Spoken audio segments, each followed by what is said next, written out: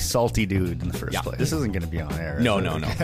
Okay, on episode 15 of Beer Life with Jordan Foss, which is me, if you haven't been following along to date, I have Cody and Clay from Twin Sales.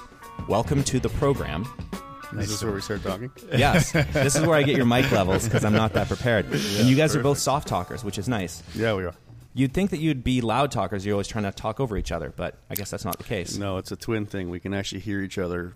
Cody and I can understand each other pretty well when we're soft talking, but our wives especially can't understand a word we're saying when we get together. It's pretty funny. Well, that's good. Okay. Who's the favorite out of both of you, would you say? Me, clearly. Yeah? Yes. This is Clay, by the way. Yeah, I was going to say, can you Clay is definitely right should now? I precurse every sentence with this is Clay? This is Clay? Yeah. Clay is definitely his wife's favorite. Definitely is. And have you always been the favorite, Clay? Well, my parents have been telling that since I was about 6, yeah. Really? Yeah. They actually tell you that? That's great. Yeah, they tell me too, actually. It's kind of weird. Do you guys have other siblings? Yeah, 2 sisters, a stepbrother, and a stepsister. Oh, wow. Okay. Are your sisters older or younger or on either side? Our 2 oldest sisters are, and then are 8 years and 2 years older than us, and then we have 2 younger step-siblings, yeah. Holy shit. Okay. And how come they're not involved? Are they upset with you? We kind of blasted all over the globe, to be honest. My one sister's been living in Toronto for a long time. She actually just recently moved down to California. My other sister lives on the Sunshine Coast, and then my other step-siblings live down in California as well. Okay, right on. Yeah, you're not like the Mills family where everybody's involved. No. Except for Brooke. Brooke Mills is the oldest, and she's the best, and she's not involved. Which is probably smart. Yeah, they're all very supportive, but unfortunately they're not regionally able to help out. Who was the most popular growing up? Between us? Yeah. Oh, Cody, for sure. How come? I like to play video games a lot, so I stayed home most of the time. So is that why you're smarter than him? Whoa. We both have our strengths. I can't remember who I had on the podcast, but when you and I went out for lunch, I was like halfway through a conversation, I'm like, I'm the fucking dumb one at this table right now. and that was Matt Leslie. I listened to that. Yeah, last did you? night, Okay, yeah. I was like, oh man, I got to brush up on my education and my logistical knowledge. So you're smarter. You're more popular, and this is terrible radio because I'm pointing at them and you can't see it. You pointed at me both times, actually. Yeah, right? This is Clay. That's Clay. Hey, do you guys remember when you made German beer? Barely. It's a faint memory in my mind at this point. Why did you go that route? How come you didn't talk to me first about it? No, it was good back then. Back then I would have been like, fucking do it, man. You know what? We came in here and your Rogenweizen That's right. was the reason we made a Rogenweizen because I loved it so much. Yeah, we have some right now. I think it's been on the shelf for 6 months. No, in all fairness, we've got somebody called BC Beer Me. No, we've got it dialed in now. And it's funny because that's one of our favorite beers here, which is why we keep making it. And but I remember. I remember like we made it the first year and it was super popular, and we're like, okay, we'll make twice as much the next year, and we just started to distribute in the interior. Yeah. And I was going up through Kelowna for whatever reason, and I can't remember why. And then I pop in this liquor store, and I'm like trying to find. Actually, I was trying to find some like sparkling wine or prosecco or something like that. And then I'm like, oh, this is not a very good store for craft beer.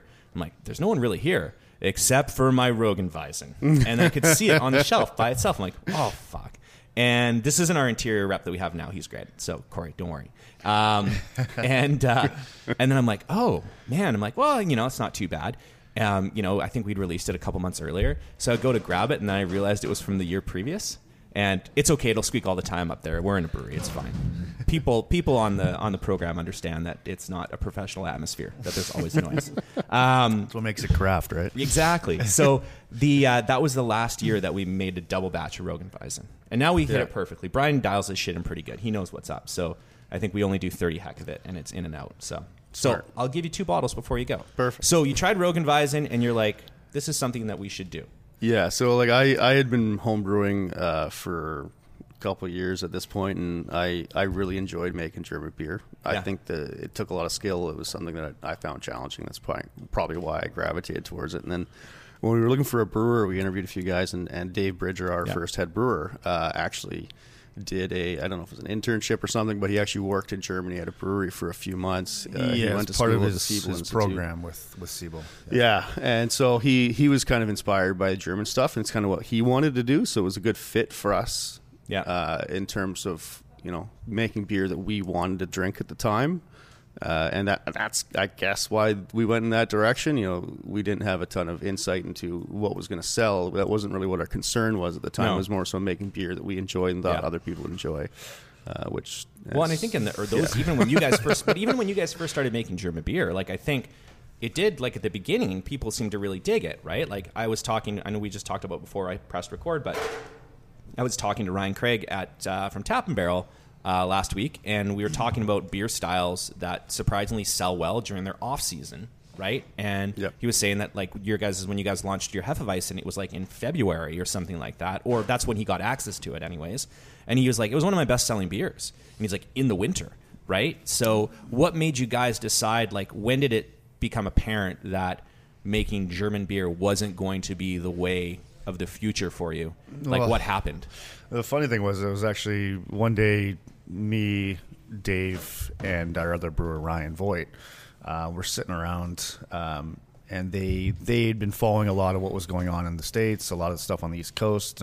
The hazy craze was starting to take hold down there, and they approached me about wanting to do something a little bit different than German beer, because, I mean, in all reality, German beer is a little bit boring because you're so constricted to the style guidelines, right? So they wanted to do something that was a little bit more of a creative outlet for them. So, we were a little hesitant at first, and the first one we ever launched was Dayblink, and they talked about doing that. We had no intention of stopping brewing German beer until we saw how well Dayblink sold. Right. I mean, I'm sure you've seen this now that you guys are making IPAs. Like the craze that people get over that style of beer is absolutely insane. It's hops. People just want hops. It's infuriating.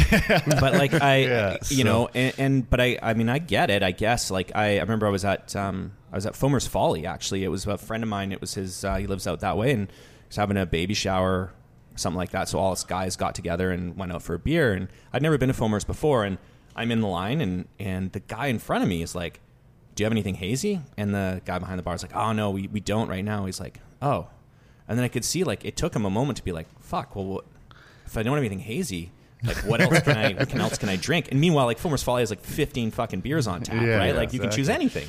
And then when I was at Coast Mountain brewing a couple weeks ago, I was sitting there having a beer, and I was listening to the two guys behind me, and they were like two older white guys. Like, and when I say older, like because I feel like I'm an older white guy, but they were like in their 60s old. And I'm like, I was trying to figure out like what they were going to order, and both of them were like, give me whatever's hazy. To the other guy, I'm like, this is fucking crazy. But that's then wild. I look at my own, like my wife Alyssa, like she's always been a pretty good like supporter and like just drinks what I bring home. She likes Roggenweizen; it's her favorite beer. But now like when I bring beer home, she's like, I'll just have, if you have like a hazy IPA, I'll just drink that. And so like it's obviously something that we all enjoy. And so it's just fucking crazy that it happened that fast. Yeah, I think one of the big eye-opening moments for us was when I was sitting in Earl's one time, and we have our beer on a few of the local Earl's as their local tap, which is great. It's a great partnership for us. But I was sitting in Earl's Beer one Life time. brought to you by Earl's. Yeah, Earl's, sponsored by Earl's. But yeah, we were sitting there in a booth, and this booth behind us that was like full of these younger, pretty girls that you normally would expect would be ordering a Bellini or something like that. Yeah. And they all ordered a round of Dat Juices, and they're all super excited about this hazy pale ale that they have. Yeah. And I'm like, this is mind blowing. Like, this is not even close to the target demographic they were expecting for this style of beer. And I was like, wow, it's pretty cool to see how broad this style of beer can get. Well, and I think you guys have done a good job with that beer. Also, it's kind of like it's been a gateway beer for a lot of people to get into, that are exploring a hazy category, like customers out there, because it's readily available everywhere, and it has a cool name. And and you think, I know you laugh, right? But like you think about it, like we did a dinner at the Mackenzie Room, and which was fucking awesome. I love that spot. It's one of my favorite restaurants. It's great. And so you never know who you're going to end up with at these beer pairing dinners, right? So because it's at the Mackenzie Room, Eric and I, our brewer, obviously wanted to go, and our beer rep, Anthony. And then we're sitting at the table, and there was like a group of college kids beside me. And first of all, I'm like, how do these people have all this money to go to the Mackenzie room for this dinner if they're in college? And then, but they were talking about, I can't remember what hazy beer we brought, but they were talking about hazy beer. And they were talking about like, oh yeah, well, when I look for a hazy beer, I just grab Dat Juice because I like saying it. It's a cool name. Like, fucking guys, right? Like that, when you named it, were you guys like, this is going to crush it? We can. I'm not even kidding you. When we were coming up with that name, it was literally a joke because we wanted to see old people order Dat Juice. Right. Like, yeah. we thought it was going to be hilarious. It Like, was oh satiric. man. We had no idea at the time it was going to be a core beer. Yeah. Yeah.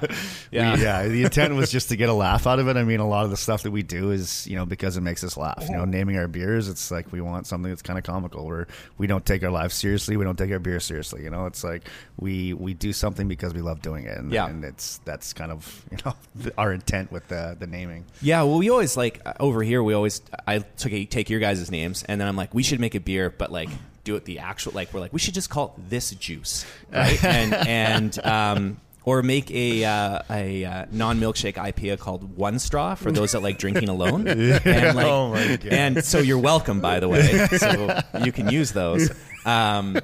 You guys should make a non-hazy pale and just call it This Juice. Yeah, and yeah. I don't know. But yeah, you guys have done a good job with your naming. And it always makes me, laugh a little bit. And some of it hits close to home and some of it I don't understand at all.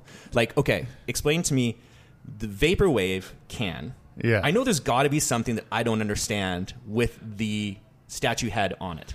So it's the statue head on the can is just, it's an iconic image from one of the most well-known Vaporwave songs, like genre songs. Okay. Which was Macintosh something. I can't remember the exact name of it, but the design was done by myself and my old head brewer Dave. And Dave he just wanted to call a beer Vaporwave because he had heard of the genre of music and thought it was really into it. It was cool. Yeah. And it's kind of like funky elevator music, you know what I mean? Right. And so we brought up all these images of like music videos and album covers and all this, and we kind of created a design for the label out of that. And, okay, sweet. And one of the things we kept seeing was these Roman statue heads. Interesting. Yeah. I'll look at it with a new light now. Yeah. There's so many people Googling Vaporwave right now trying to find music in this genre. And when I say so many people, I mean my parents and whoever else is listening to this. Actually, I don't think my parents listen to it because I don't know if they know how to podcast. But you know who listens to it is our original brewer, Pete. Oh, perfect. Yeah, who moved off the grid, yet he still podcasts. I love that. I actually talked to a couple people at our anniversary party that said they listened to this. So oh, good. Yeah, hi to those people. Yeah, well, I can see the downloads, and we get a decent amount of downloads. I'm pretty sure it's all industry people, and there's so many of us now that it makes sense. But yeah, I was actually surprised. So you've decided to go this different direction with hazy beer, and it was like this aha moment. Was there a time where you're like, well, maybe we can do both, or you're just like, fuck it, we just need to go all in, or not at all? Well, funny enough, was it our first anniversary or second anniversary when we released the hop? That was the first anniversary. First anniversary. So we had release a beer called One for our first anniversary, and it was a Hopfenweizen. Right. And it was supposed to be like this transition between us kind of doing both things from being all German and now, because we had released, I think, Space Armadillo by then, Dat Juice, and maybe even Con Leche, I can't remember. Yeah. But it was kind of a transition for us beer. Like, here's a Hopfenweizen, it's a hoppy German beer. Yeah. And it didn't even sell. Yeah. Shortly after that, we rotted on essentially shelves. just converted to a full. And then, same thing. full- Our Rogan just sat, our Weizenbach was sitting, and everyone was just reaching for those white can releases. And we're like, okay, well, That's what we it's gotta do. time to just flip the switch here. Yeah, and I think too, you talk about like, okay, well, I'm sitting where I sit. I know that the thought that would go into that, like, okay, well, let's make this beer that's German and hoppy, so we can show people this transition. But I always feel like we're so involved internally in this that people don't think about it that way. Like your customers don't think about it that way. They don't look at that and be like, "Oh, this is because they're trying to tell us that they're transitioning, right?" They're like, "I don't want a hoppy Hefeweizen," and then they move along. And we do that. I do that all the fucking time. Where I'm like, I'm trying to make all these decisions to tell a story behind the scenes, and then someone will be like, "Nobody cares, man. Like no one knows, right?" I'm like, "Oh, okay, you're right. Okay, so maybe I don't have to think about it so much." And so when you've basically flipped the switch, like you said. And then was it right away that Dat Juice, like I know that you guys, Dat Juice is outsells, it's probably, how much of your production is it right now? 40%, Right. 45%. Which is pretty big. Yeah. And was that like immediate that was the one or the front runner? Or were you guys like, oh, okay, well, let's do Dat Juice, let's do this one. Like, I don't even know outside of Dat Juice if you guys even have other flagships. Like, how did you kind of come to this natural progression to where you are today based on beer decisions? Yeah, for us it was tough because it was really between Dayblink and Dat Juice. We knew Right. we wanted to keep one pale ale around just for like, you know, your marquee beer that you're going to sell to restaurants and have around all the time. Yeah. And so we kind of tossed that idea around between Dayblink and Dat Juice for a while, and I think we had brewed a couple of batches of each, and the response from people for Dat Juice, probably like you said, a lot because of the name, Yeah. it was a lot stronger. So Yeah. that's kind of where we went, was in that direction. Yeah, none of us saw this coming, to be completely honest. Yeah. Like, you know, we were hoping it was going to be popular, but not this popular. It's been nuts. In terms of other cores, it's tough because like we try to put out a core IPA, single whammy, but it essentially competes with our own brands on shelves. 'Cause, Yeah. you know, it's actually funny enough. Out of all our IPAs, we've probably done the best at award shows than anything Right. else. It won bronze, I think, last year, the BC Beer Awards. We got our results back from the BC Beer Awards this year. Yeah. It was the only IPA we made that actually made it into the Final mini judging? best of show. Yeah. Yeah. And did it do anything else? I can't even remember. It took an award in the interior as well. Yeah, for one of the festivals. festivals. Yeah, it's been our most steady one, and we think it's our best IPA. But Yeah. you know, it's by far our worst selling core beer Yeah. because nobody reaches for it. They reach for our limited releases. So Yeah. you know, we're looking at changing that up too. We don't really know what direction we're going to go, but we think there's going to be another direction there. And then we have our summer and winter seasonals, which is the Wood Crush and Yeah. Con Leche. Right. Those Okay. are two So Con cores. Leche is for all winter. Okay. Yeah. Yeah. Yeah. It's funny how like you play that. We talk about it all the time. Like we're shifting our flagship lineup a little bit and like debating like how much do you really need that many? Right. Like it makes life a lot easier like to plan, but it's been the first time where we've started to think now that we have this full-time IPA like that. Yeah, we're going to compete with ourselves with it if we continue to. Yeah. You know, and it's funny, like this will air a few weeks after we're having this conversation, but like we launched Shiny Things yesterday and I had a guy on Instagram message me. He's like, oh, this beer's fucking great. That's awesome. Hey, are you guys going to continue to do limited IPAs? And I was like, oh, I never really eventually, yes, but not for the next few months while we try and make sure this takes hold. But they're definitely two different markets, right? Like I suspect that like, the person that buys your limiteds probably still buys Dat Juice as their like go-to, or probably orders it on draft more often than not. Yeah. But like I feel like they're different people altogether, right? There are the folks that just want whatever the new Twin Sales is, and do you guys find that you fight that it's hard to do you think that might be why it might be hard to get traction for other beers is because you've created this like what's new, what's next kind of Big time. But, yeah. I mean, it's been a bit of a struggle almost for us because, you know, we want to start moving towards more of like focusing on producing really good core brands. Yeah. But you know, it's always production driven, you know, like Yeah. if our core brands aren't selling, well, we need to fill tank space. So it ends up being limited releases, and limited releases, you know, make our core sales go down, which like again slows down. So it's this constant battle of like, Yeah. where do you put your efforts and where do you put your time to like really drive these sales? But at the end of the day, I mean, the cores that we want to focus on are always doing well, and we're happy about that. And I think having that, like you were saying, with the two different markets, like we have that consumer who goes to a restaurant and has our beer on tap and sees it in the liquor store the next time he's going to his friend's house for a party. He's not the guy that spends 20 minutes sitting in front of the crap beer fridges. No. He's the guy who just wants to grab something and go. Yeah. And I think that's really where our core brand like Dat Juice is like been doing or succeeding really well in the market is that consumer, whereas you have that really adventurous craft beer drinker that wants to try the new thing. Yeah. And you're right. It's a very different demographic, but I think, you know, if a guy walks into a beer store and their selection's not great and Dat Juice is on the shelf, Gonna pick it up. he's going to pick it up. So Yeah. I mean, it's not like we're not selling beer to those guys. I think they're just a lot more willing to grab the other option too. Yeah, and I think it's been difficult. Like I know, obviously we're transitioning a little bit as well, and I think we hit two entirely different markets with our beer. Like the S&O brand, like that's, goes to BCL. It goes, it's still our, we move the most of those of Royal City Ale and Red Pilsner, but like they're not guys like us picking those beers up, right? It's a different crowd. Yeah. And so it's then the industry changes so fast and what people want that it's almost hard to like put a ton of effort behind a core brand because you don't know if it's going to be relevant, in a year or two, right? And so you're like, okay, well, I could put all this effort in and push it and make sure it's on everywhere, and then the customer is going to tell me that they don't care about that anymore and they want something different, right? And so I know we struggle with it where I'm like, well, what is like? So I always get asked like, oh, what does the lineup look like 5 years from now? I have no fucking idea. I do not know what it's going to look like 5 years from now, right? I think Hazy will still be around. I don't think Hazy's going anywhere. Yeah. I mean, it's tough. Like we've been trying to figure out the direction the market's going in right now because obviously people aren't as crazed about that new release all the time. Like it's just there's too many releases to keep up with. And yeah, I think people's wallets are getting a little bit tighter with the economics right now. So there's definitely a situation where we're trying to figure out where we should point the ship right now, and a lot of it comes to we've got some pretty fun, like really experimental developmental stuff that's going on with some of our other brands, and trying to focus our efforts into again trying to like change the market a little bit and like get people interested in beer in a different way. Yeah. So yeah, it's going to be an interesting 2020, that's for sure. Yeah, it will be for us too. Like we have this conversation all the time. Like we're going to do less limited releases next year for sure.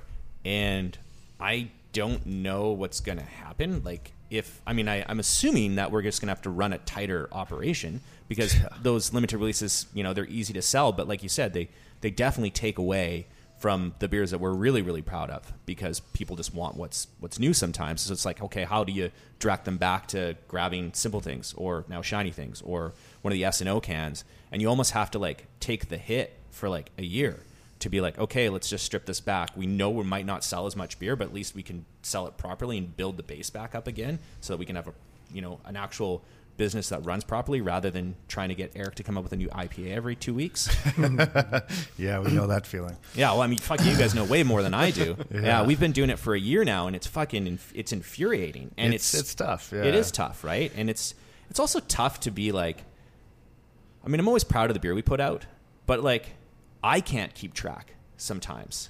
And even from like a social media point of view, like I run our social media, it's so hard for me to tell a story because I'm like, fuck, what do I talk? Like I got so much stuff to talk about that it almost like it's hard to direct anybody to anything because there's just everything, right? Yeah, it's been tough for sure. I mean, we love the creative aspect of being able to put out that many beers, but the logistical, concept of it is a bit of a nightmare. I mean, we're constantly brewing a beer for the first time, so we look at something like Dat Juice where we've had 2 years to really hone that thing into like exactly where we want it. Like consistency's there. We've got been able to hand select our hops for that beer now, so we know the hop profile is exactly how we want it. We've dialed in the malt recipe. Like we've spent a lot of time making that beer exactly how we want it, and you look at all of our one-off stuff, it's the first time we've made it for the most part. And it's tough to really nail something the first time. And like, there's so many beers that we brewed where we think to ourselves, man, if we could brew this again, it would be so much better. Yeah. And we've started doing that. I mean, we've brought back some of our like one-off beers. Like we put out Cash Only again, like a few other beers in the last year or two where we're like, let's go revisit that beer and like see if we can improve on it and make it a little bit better. And do you guys find that people care as much the second time around? No, of course not. Yeah. Yeah, this is the first year where we've like taken our year in 2020 and been like, let's plan it out. We know it's going to change, but like, let's put it on paper right now so that we have an idea of like what this could look like. Right. And we go through the list. We're like, should we bring that back? Should we bring that back? Should we bring that back? And we're like, I don't know. It's weird because, and you guys don't deal in the bomber market, but in the bomber market, you can bring stuff back and it sells just as well to a point. Right, like I'm not making 100 hectoliters of a bomber beer. Yeah. But like we were talking about Martzen yesterday, and like we did 60 heck last year, and we'll do 60 heck again, and we did 60 heck the year before. And it's almost like the bomber market is a different market altogether that's consistent. Where they're like, oh, I remember that beer. I really liked it. I'll pick a bomber up, right? Whereas the can game is a totally different animal, right? Yeah, and different consumers for sure. Yeah, unless you're Yellow Dog. Yeah. But I don't know how he does it. It really blows my mind. Mike, I know, and he's so frustrating because he's just so unlikable. And no, I'm joking. He knows that. But like, it's like I just I've had Mike on and like we're buddies. He's probably going to text me when he hears this, but like, I just feel like he lucked into a lot of it. But I say that, and he is actually a really smart dude. Oh, he's very intelligent. And Liam's a great brewer, obviously. Yeah. And like, the one thing I like about Mike, and there's only one thing. No, I like a lot of things about you, Mike. Is that he knows where he's going. He has. Like, I often feel like I'll wake up in the middle of the night and be like, are we doing the right thing? Should we do this? Whereas like Mike has like a plan. Like he's got a 10-year plan. Everything he does is very calculated. Right? And then you see it and you're like, sometimes he'll make a decision. I'm like, I don't know why he did that. And then all of a sudden I'm like, I see stacks on stacks of it everywhere. I'm like, oh, okay. And he just fucking knocks it out of the park. It's infuriating. Yeah. And I think there are a lot of things about that brewery though is just so appealing to the mass market of it people is. in this province. Yeah. Like having that dog icon as your logo is just so approachable to a lot of dog lovers and pet lovers in general. Yeah. And it's his branding is very, I see more of his merch all over this province than anybody's. It's crazy. And it's consistent, right? Yeah. And I think like part of our problem and I know it's your guys' problem too, because I see it and I like it, is like I'm design centric. I like cool design. Yeah. And I know you guys do too, so it's like it's kind of like a fun opportunity to create art on a can and be like, oh, that looks really cool. I'm really happy with that. Whereas Mike's like always been like, fuck that. We're putting the Yellow Dog on it, and that's what's happening. And even their limited releases are very they're very on brand. Like you can tell it's Yellow Dog Big from time. a mile away. Big time. And I don't want them to. This is gonna have to be sponsored by Yellow Dog. Sponsored by Earl's and Yellow Dog. Yeah, right. They're the ones with all the money. Pretty sure Yellow Dog's on tap at Earl's. So. I'm sure they are. But and I mean, not to like. Though I think that the one thing that Mike and the team at Yellow Dog's done really really well is they make the beer's really good. Yeah. The beer also appeals to like, if Playdead's on tap, I'm going to order it, like, I mean, unless it's like at Alibi or somewhere where there's lots of other selection, but like they've been able to go after those places, especially with draft lines where you're like, oh, I wonder if they have craft beer on tap. And then they've got like Playdead or, and I'm like, oh, I'll definitely have that. And our softball league in New West, it's so frustrating because like, hey, come on, we're New West Brewery. Come on, buy our beer. They all drink Yellow Dog on the other teams. And like we bring beer to the games to give to the other team. And I always just make them feel guilty about it. I'm like, I know you already bought Yellow Dog, but here's some free Steel and Oak. You're welcome. And really laying it on pick it up next time, please. And they're like, I just really like this West Coast IPA. I'm like, you're the one person that still likes a West Coast IPA. Like all the people that still like West Coast IPA just buy Yellow Dog. Yeah, for sure. 100%. Right? Yeah, and good for them. I mean, it's a good beer. So, okay, moving on. So, talking about like the logistical issues, would you guys say that's your biggest challenge right now at Twin Sails is trying to manage logistics based on all the beer styles? Or the production planning is very tough. Like we're constantly rewriting and changing our schedule. In fact, I have to do that when I get back to the brewery today because our entire December is going to change. Really? Yeah. So it's tough. Yeah. We're constantly doing that. Like and we don't publicly advertise as much as we used to, but we take a lot of pride in the beer we put out, and we dump a lot of beer. In fact, we dump more than we like to dump, and we had to dump 2 batches of beer this month that just didn't work out, and we're going to rebrew them at the end of the month. But that means the entire schedule is going to change to account for those brews. Right.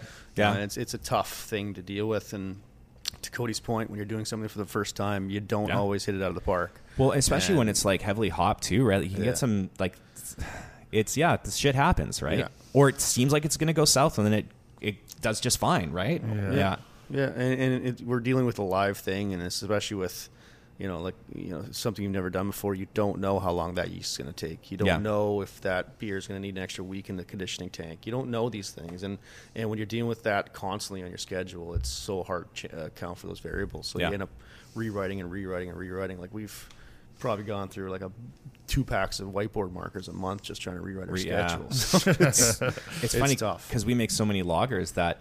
it's like it almost doesn't faze me as much because I'm like, it doesn't take 6 weeks. Great, let's do it. And then and Eric's like, it's getting another week in the tank. I'm like, it's not 6 weeks, so whatever, right? Like, and it's and it's funny. Like we look at like, well, okay, we don't have any space in the brewery anymore, but we're not at 100% capacity yet. Like from a brewing point of view, so we're like, okay, well, what is the best version of like Steel and Oak from a capacity point of view, and how does that wrestle with what is the Steel and Oak that we want to portray to everybody, right? And so it's like, oh, well, we definitely need to ditch a lager that we make all year round because long term that's not going to make sense. And but I was like, I also realized like we rarely will. Everything gets 4 or 6 weeks, right? Like even the IPAs, we used to hold them for another week because we liked the way they tasted 5 weeks in. It was like perfect, 100%, right? Yeah. And then I was talking to somebody, I will not name who, and they're like, yeah, I've got this beer down to like 8 days. I'm like, what? I'm like, yeah, 8 days and 10 days to the shelf. I'm like, that's fucking bonkers. And I haven't tried the beer. I have no idea what it tastes like, but it just isn't even in the realm. And then I'm like, in the back of my mind, I'm like, wow, we could do twice as much out of it. But like you could in theory do twice as much beer if we just had the right lineup. Not even pushing things out in 10 days, but just removing all the lagers, right? You know? Well, lagers make it tough. That was yeah, but they're all we like drinking lagers here. So I mean that's why we do it. We're like the only guys that still like drinking. No, lagers coming back. We were talking about earlier. It's making a comeback. Crispy boys. Totally. I'd probably drink up. more Low Life at a brewery than I do anything else because I can drink 5 of them in a day. And we talk about this all the time. Like industry people generally will drink Pilsner or lager because we drink enough that it tastes good and it's refreshing. It's also kind of how you judge a brewery too, I find, right? Yeah. Oh, yeah. We were out at Fooders United a couple of years ago, the festival that Dunham put on, right? In Quebec, and it was pretty hilarious while we were there. Like they conveniently allowed us to drink while we were pouring, which was that's great, pretty awesome. Yeah. And all the brewers, it was like a big circle, and it was kind of the brewer space in the middle there. Yeah. And everybody just kept running up to all the breweries that had lagers and just draining their taps. Yeah. Nobody else was drinking them. It was just all the brew teams just running over and filling their glasses. Those Hildegard lagers were unbelievable. Yeah, Hildegard is unbelievable. It's definitely like it's an industry thing. Like I remember Farmhouse Fest 2 years ago. There was like the Johnny and Dave reached out and they're like, hey, we want simple things. We're just going to put on a secret tap and just tell the industry people about it. And anybody that was from the industry that was there were like, oh, I'm just drinking this Pilsner. I was drinking it. Yeah, everybody was, right?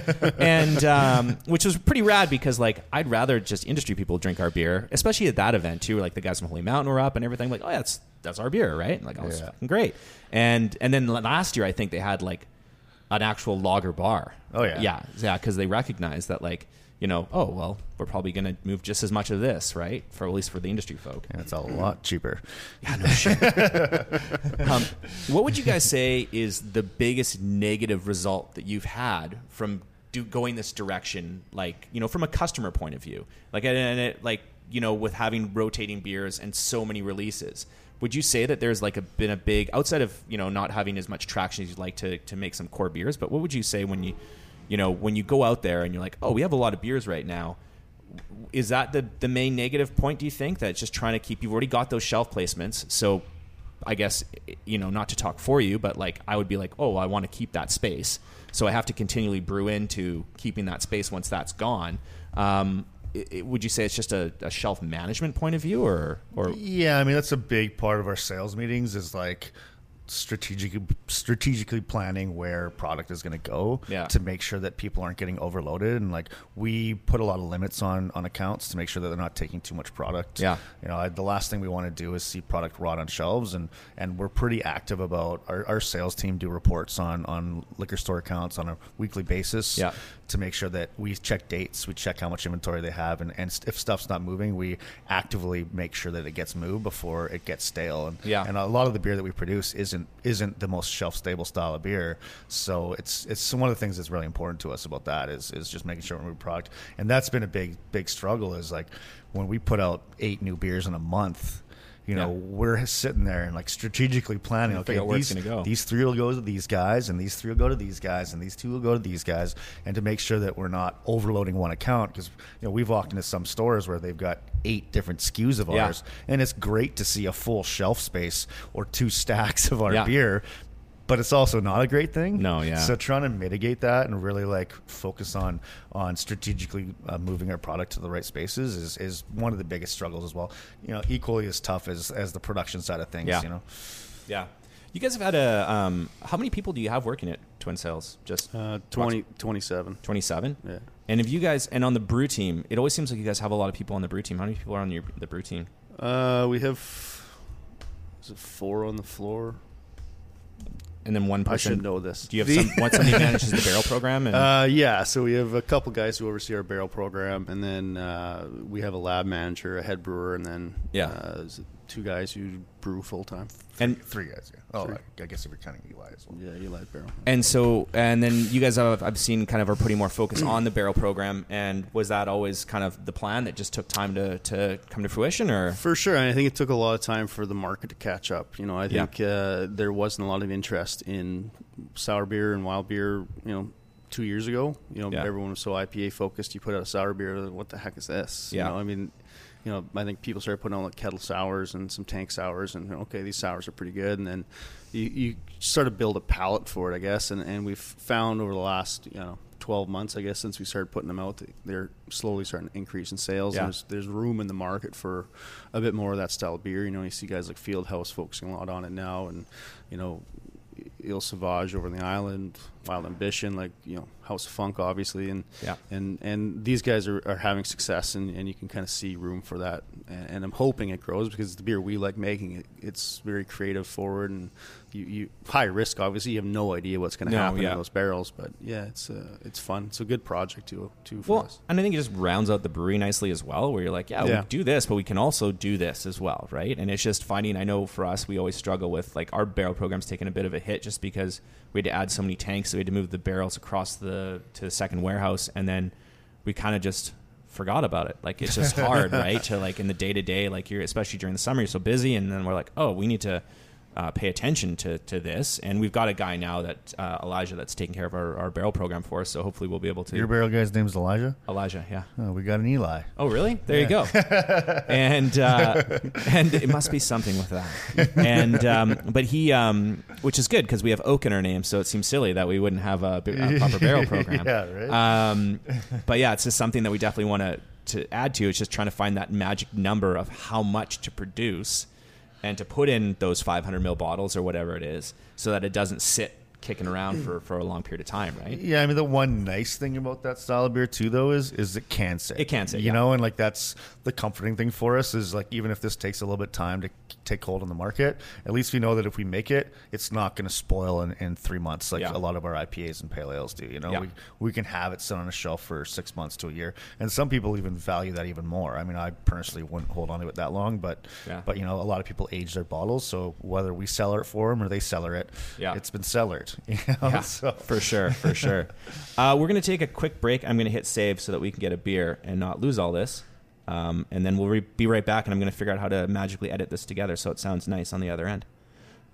Is there any brewery in BC that knows what they're doing? No, is there any brewery in BC that you can think of where the person who opened it had like an extensive knowledge in craft beer? Like, I can't even really think about one. No, because I don't think it now, hopefully this is not going to be shoddy editing because I hit save, but whatever. We'll figure, hey, you guys will figure it out, listenership. It'll be okay. We're just talking about like how this podcast has been, at least the industry feedback that I get, it's been really positive based on the fact that I think a lot of us are all going through the same shit right now. And so when you hear it from other people that you probably respect in the industry, you're like, oh, that's great. I'm glad that Twin Sales is going through the same thing that I'm going through. But I don't think there is anybody that had craft beer experience before that I know of, because I know when we started, we did Kevin at Coast Mountain. Yeah, because he worked at Mission Springs, and then he was, I can't remember where he was before that, but I think you probably get a lot of guys that work at other. Chloe Smith worked at both her and Cedric had worked in a brewery. So I think you probably get people that worked at breweries. I guess Backcountry as well. They got a pretty solid crew of industry they've got experience, industry vets. Like Mark Roberts had been around forever, right? Yeah. And John, which is funny because he looks the same. Mark looks the exact same. No, Mark doesn't age. He came out that way. Yeah, it's because he doesn't have. It's because I think I don't know if he has. I shouldn't talk shop, Mark, because you probably listen, but he definitely doesn't have kids, and so he's got nothing. Like, I woke up at 5:30 this morning because the 1-year-old started to cry, and then so my wife went and grabbed him and then brought him into our bed, and she's like, I don't think he woke Jude up. And then all of a sudden I can hear these little pitter patter of feet. I'm like, fuck, we woke Jude up. And then Jude comes in, and of course he's fired up. And like, cause he's like, is it morning yet? Is it morning yet? He always does this. He's like my wife on Christmas, and he's like, is it morning yet? Is it morning? I'm like, it's not morning. We need to sleep. And then there's 4 of us in a queen bed, and I'm like, this is why people get king size beds. Like we always talked about, like, King-size bed. you got a king size bed. Oh, yeah. So King-size and bed, you 3 have 3 kids. Yeah. So my wife and I were always like, and this is going to make people puke, but we're like, oh, we like a queen size bed because then we can touch, and we're always kind of beside each other. Exactly, right? And like I always have trouble sleeping when I'm on the road. In like, I'll get a king size bed when I stay in a hotel. I'm like, oh, this is weird. It's too much space for me. But now that the 2 kids come in, I'm like, we need to get a king size bed. We definitely need to. So we will definitely be doing that. Smart move. Yeah, we will be doing that.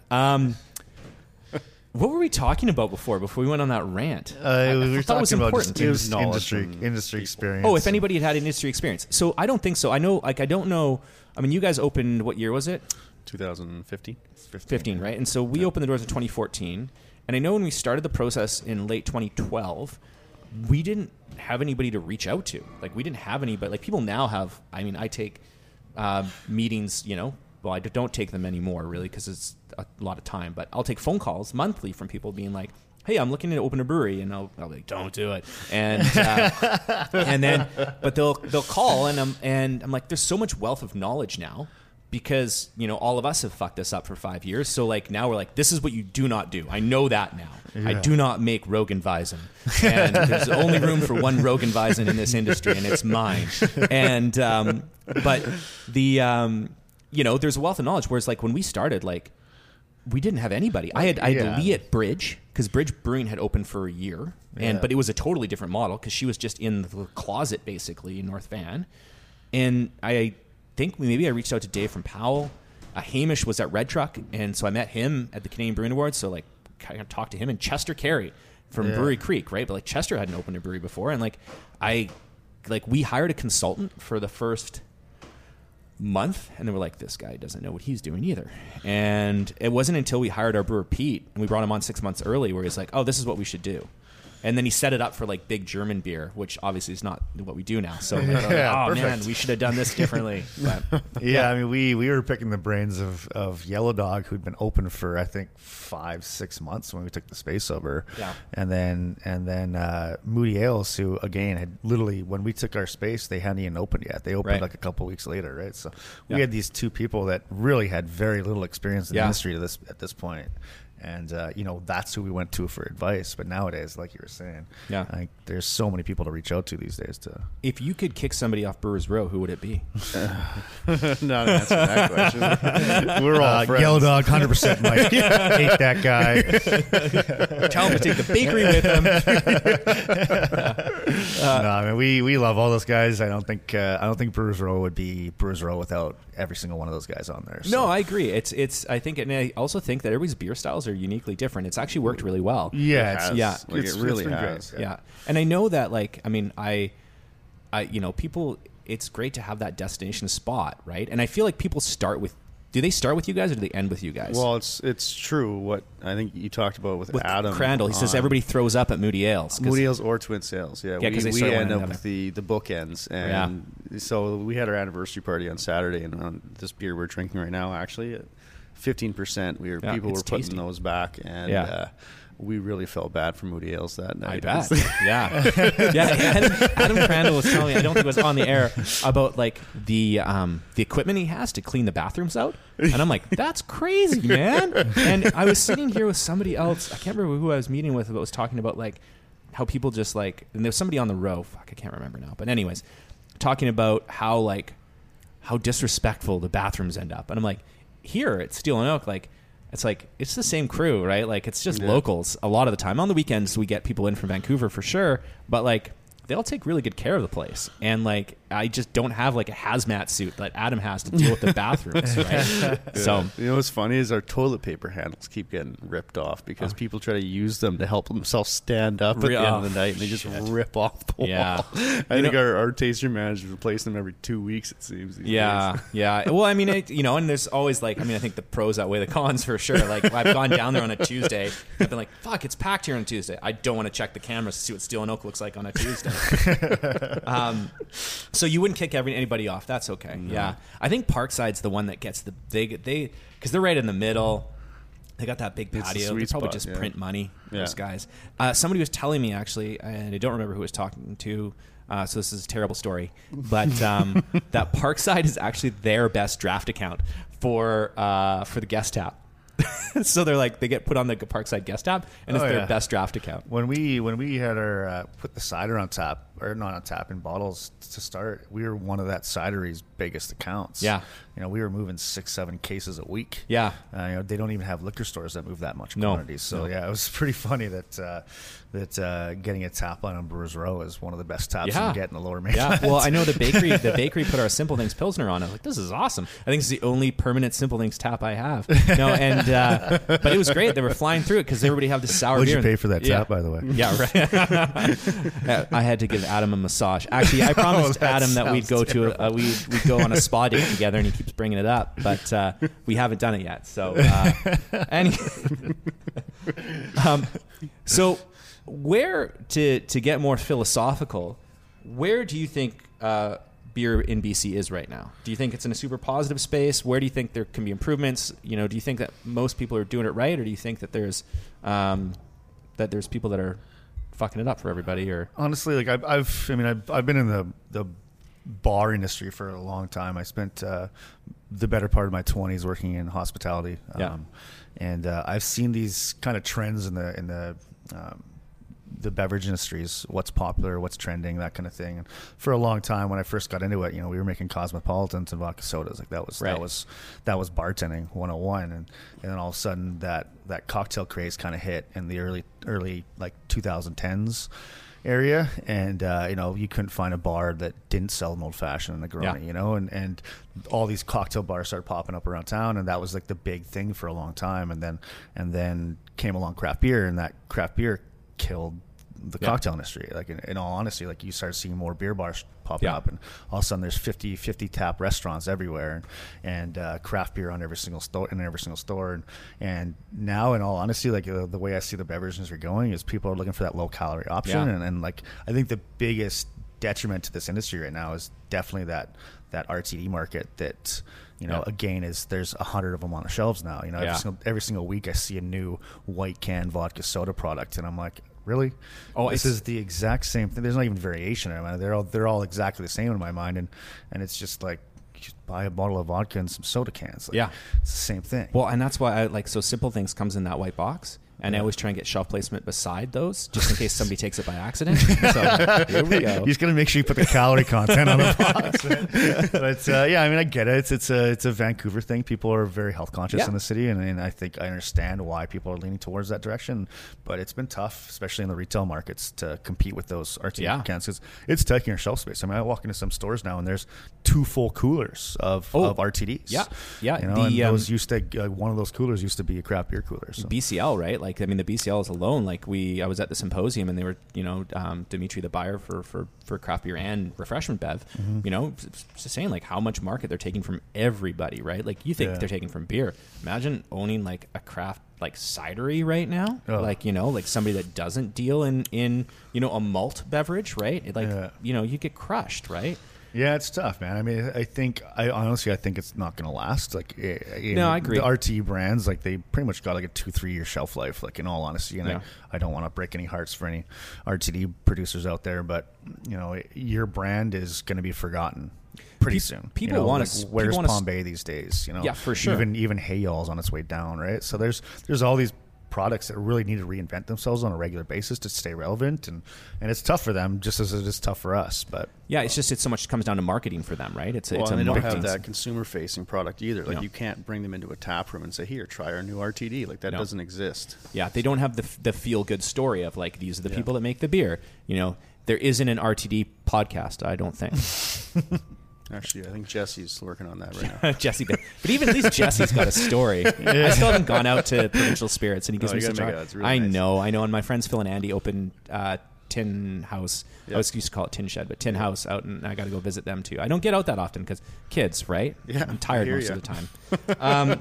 So you think we're in a transitionary stage right now? It's we're definitely on the downward angle of popularity with consumers right now, and I think that's why one of the reasons we're kind of trying to lean our program a bit more towards You're making RTDs. hitting that RTD market. No, we're going to be hitting that core market where I feel like a lot of consumers are just tired of spending so much time in a liquor store, and they want that go-to product, and we really want to kind of push some of our brands to be that option, right? And I think having that reliable, consistent beer is where people are reaching for now. Yeah.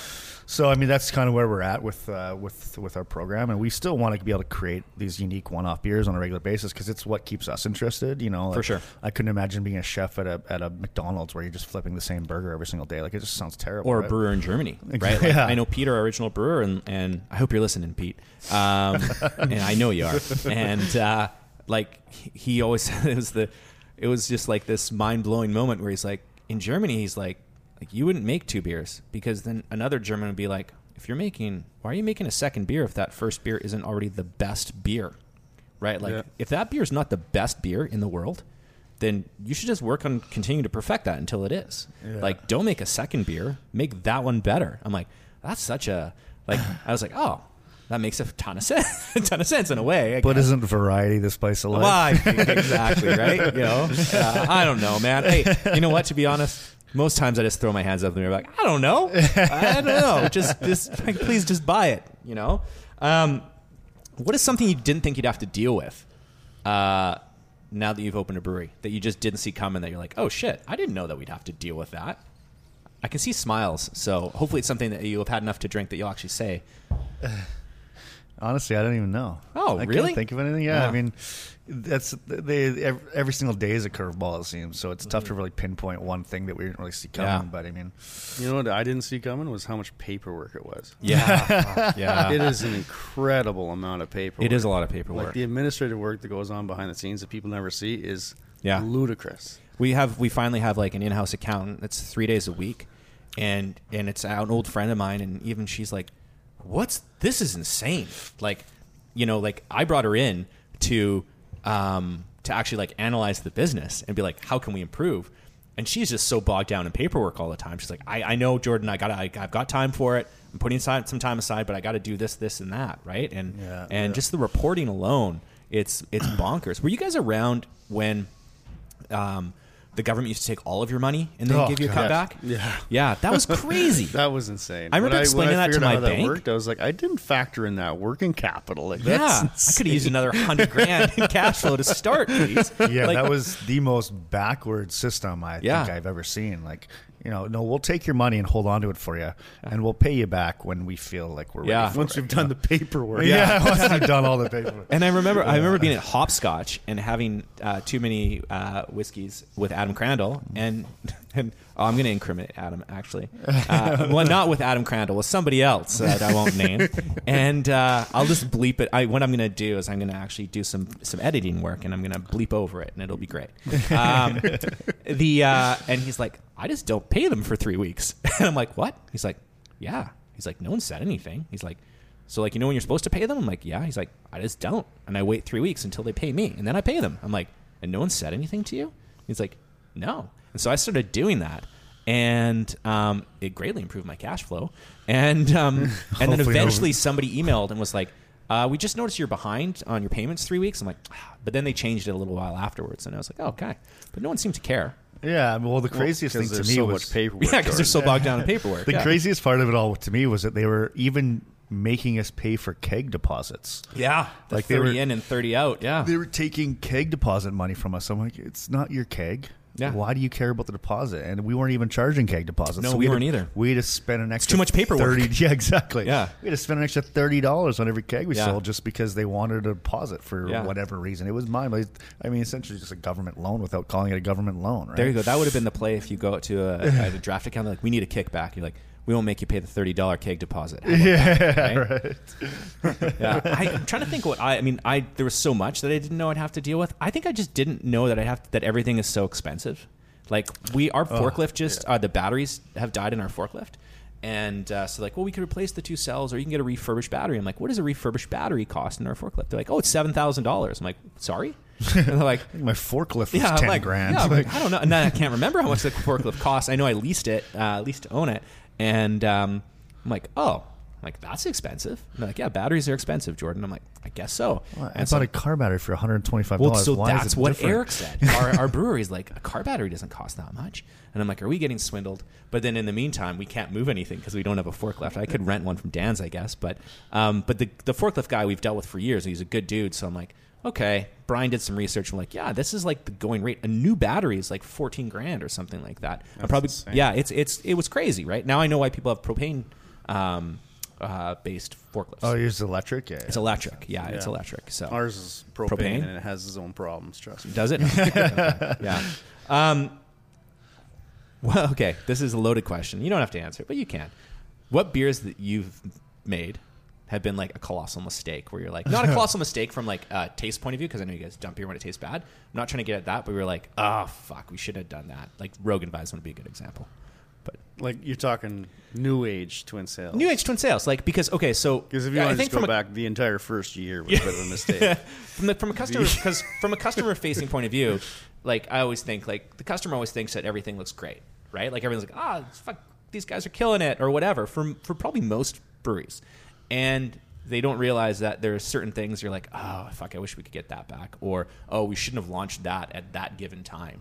Actually, there is one, and I have to wear this stain on my shirt all the time at work. The brewers like to bring it up. We tried brewing a batch of beer 2 summers ago, and it was a triple IPA version of Space Armadillo.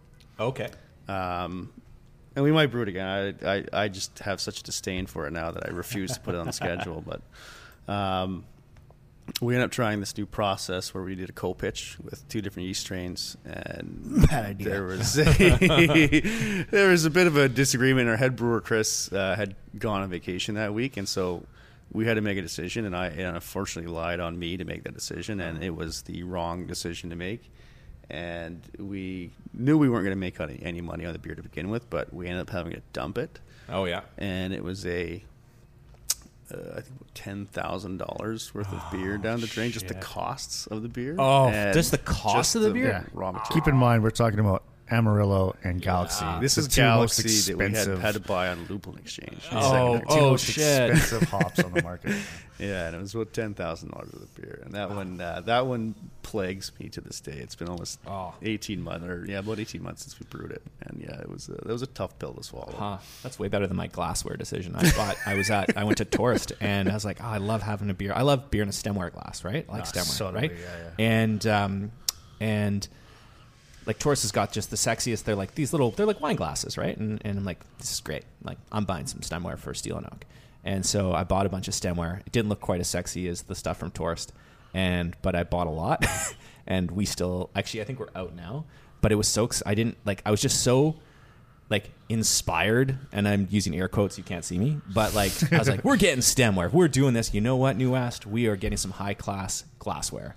And they did not sell at all because I did charge so much for them by the time they got in with the design and everything. And How much did you order? I ordered, I can't even, you know what? I ordered enough that it's taken 3 years to sell. Oh my! That's a lot. Yeah. yeah. That's a lot. Yeah. And in all fairness, I think I've given a lot away, like, as prize packs or whatever.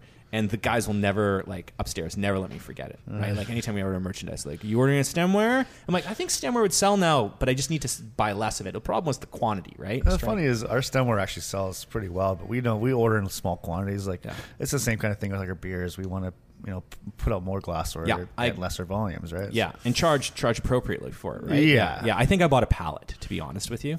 That's a lot. It was terrible. It was a terrible decision.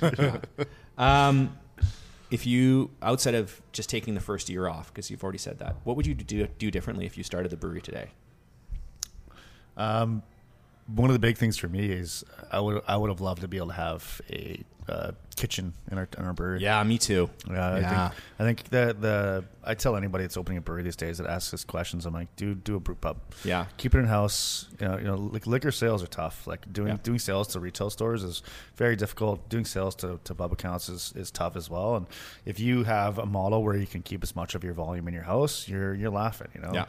You're employing less people. You're less headaches. Like it's something we wish we could have done. I mean, I see what the guys at Backcountry have done and what's happened with P49's tasting room now that they have the kitchen in there. And it's funny you bring up Backcountry because I was talking to Mark and he told me the numbers that they do food-wise through that place, and it's 50 occupancy, just like Steel and Oak.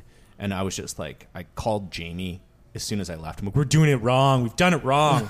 We need to get rid of one of those 100 hectoliter tanks and we need to put a kitchen in. I mean, shameless promotion here, but we just opened. I was going to ask you about the food truck. The pizza truck, right? Yeah. So we got a full-time pizza truck out front of Twin Sails Nice. now, which is I'm super excited about. It's we had it kind of trialing at the anniversary party on Saturday Sweet. last week, and I mean the pizza was great. We're happy with it. So It's called Mama Said, right? Yeah, Mama It's a great Said. name. I like that actually. It was actually going to be one of our beer names, but we ended up stealing it for the food truck. It's a good pizza. It's a good pizza food truck name, I think. Yeah. So the funny thing was, and again, I love these guys, the Brian Satterford and the crew over at Juke.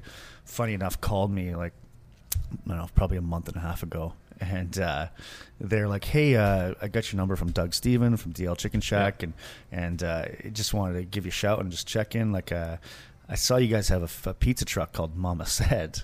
And I was like, oh, cool. Like maybe they want to book our truck for whatever reason. And no, it turns out they actually wanted to call their new restaurant Mama Said. Oh, shit. Which is, well, honestly, they ended up calling it Beatbox, which I think is even a better name. Yeah. Like it's a vegetarian restaurant and it's beat sweet. as in BEET.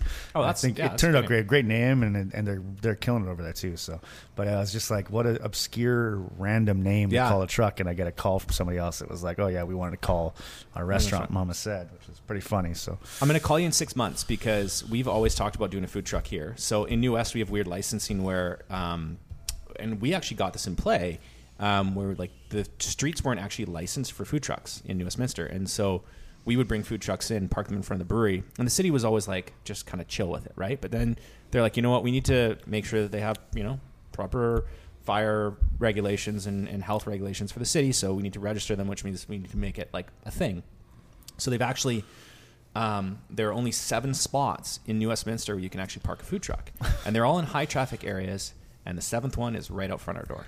So it's always been something that's been in mine and Jamie's, like we've always been talking about it, like, well, we just need to do our own food truck, and we just need to park it out front and just have it there every day.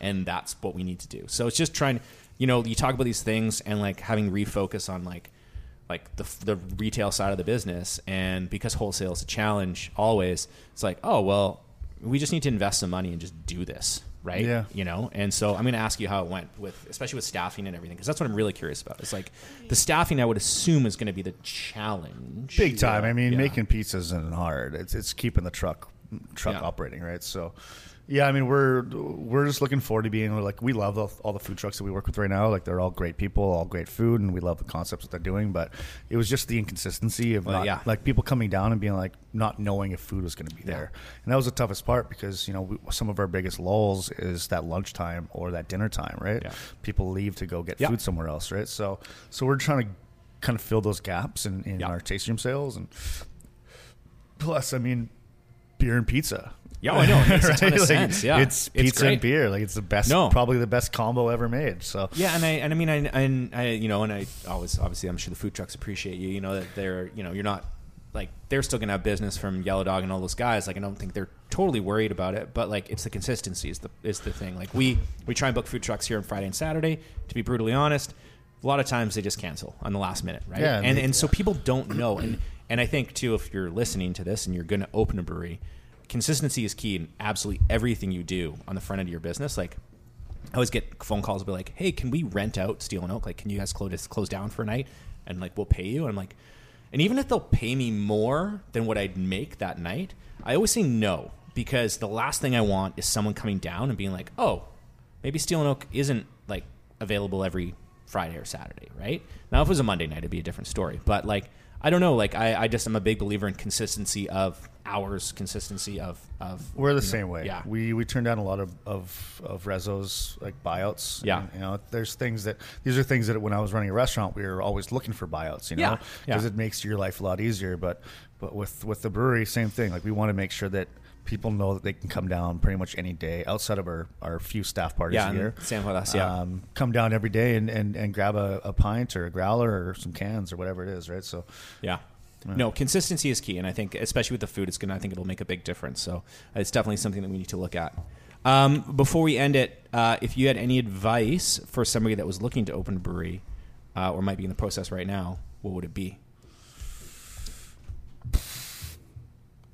Kitchen. Put a kitchen in. Hire a wicked chef. I mean, if anybody goes and looks at what the guys at Fieldhouse are doing right now, they are absolutely killing it. And a lot of it has to do with this kitchen that they put into the restaurant, and they're making amazing food, and their products are great, and they've been able to, fortunately for them, keep a lot of their products in house. Their tasting room is, I think, outside of Brewers Row, probably one of the busier tasting rooms in the province. They got that beautiful field. Yeah, they've essentially become a hub in Abbotsford. Yeah, it's crazy. They're the spot to go. Yeah.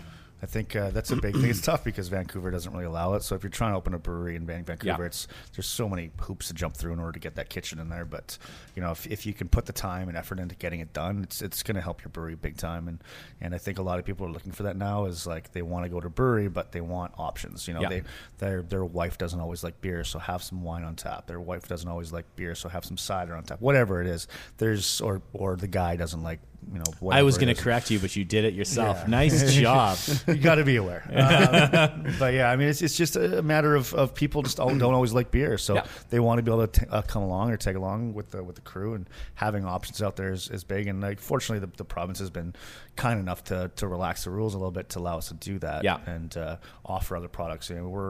We're working on launching a bit of a cocktail program at Twin Sails right now too, to again allow just like if you're done drinking beer on the row for the night and you want to have a Negroni or it's all going to be very light alcohol stuff. Like we're doing some Americanos and some Amaros and stuff like that. Just a couple of lighter spirit based drinks just to round out the experience. And chill your palate a little bit, right? So.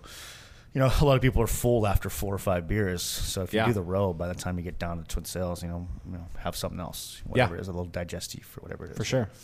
What would you say?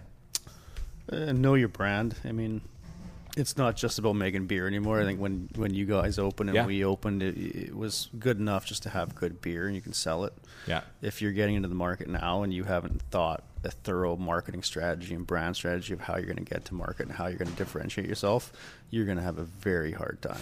I think House of Funk's a good example of someone who thought about that before they went to market, who's open in the last year. So that's kind of somewhere you can look if you're looking at opening a brewery as some inspiration. But I think the market's gotten a lot more competitive, a lot more tough.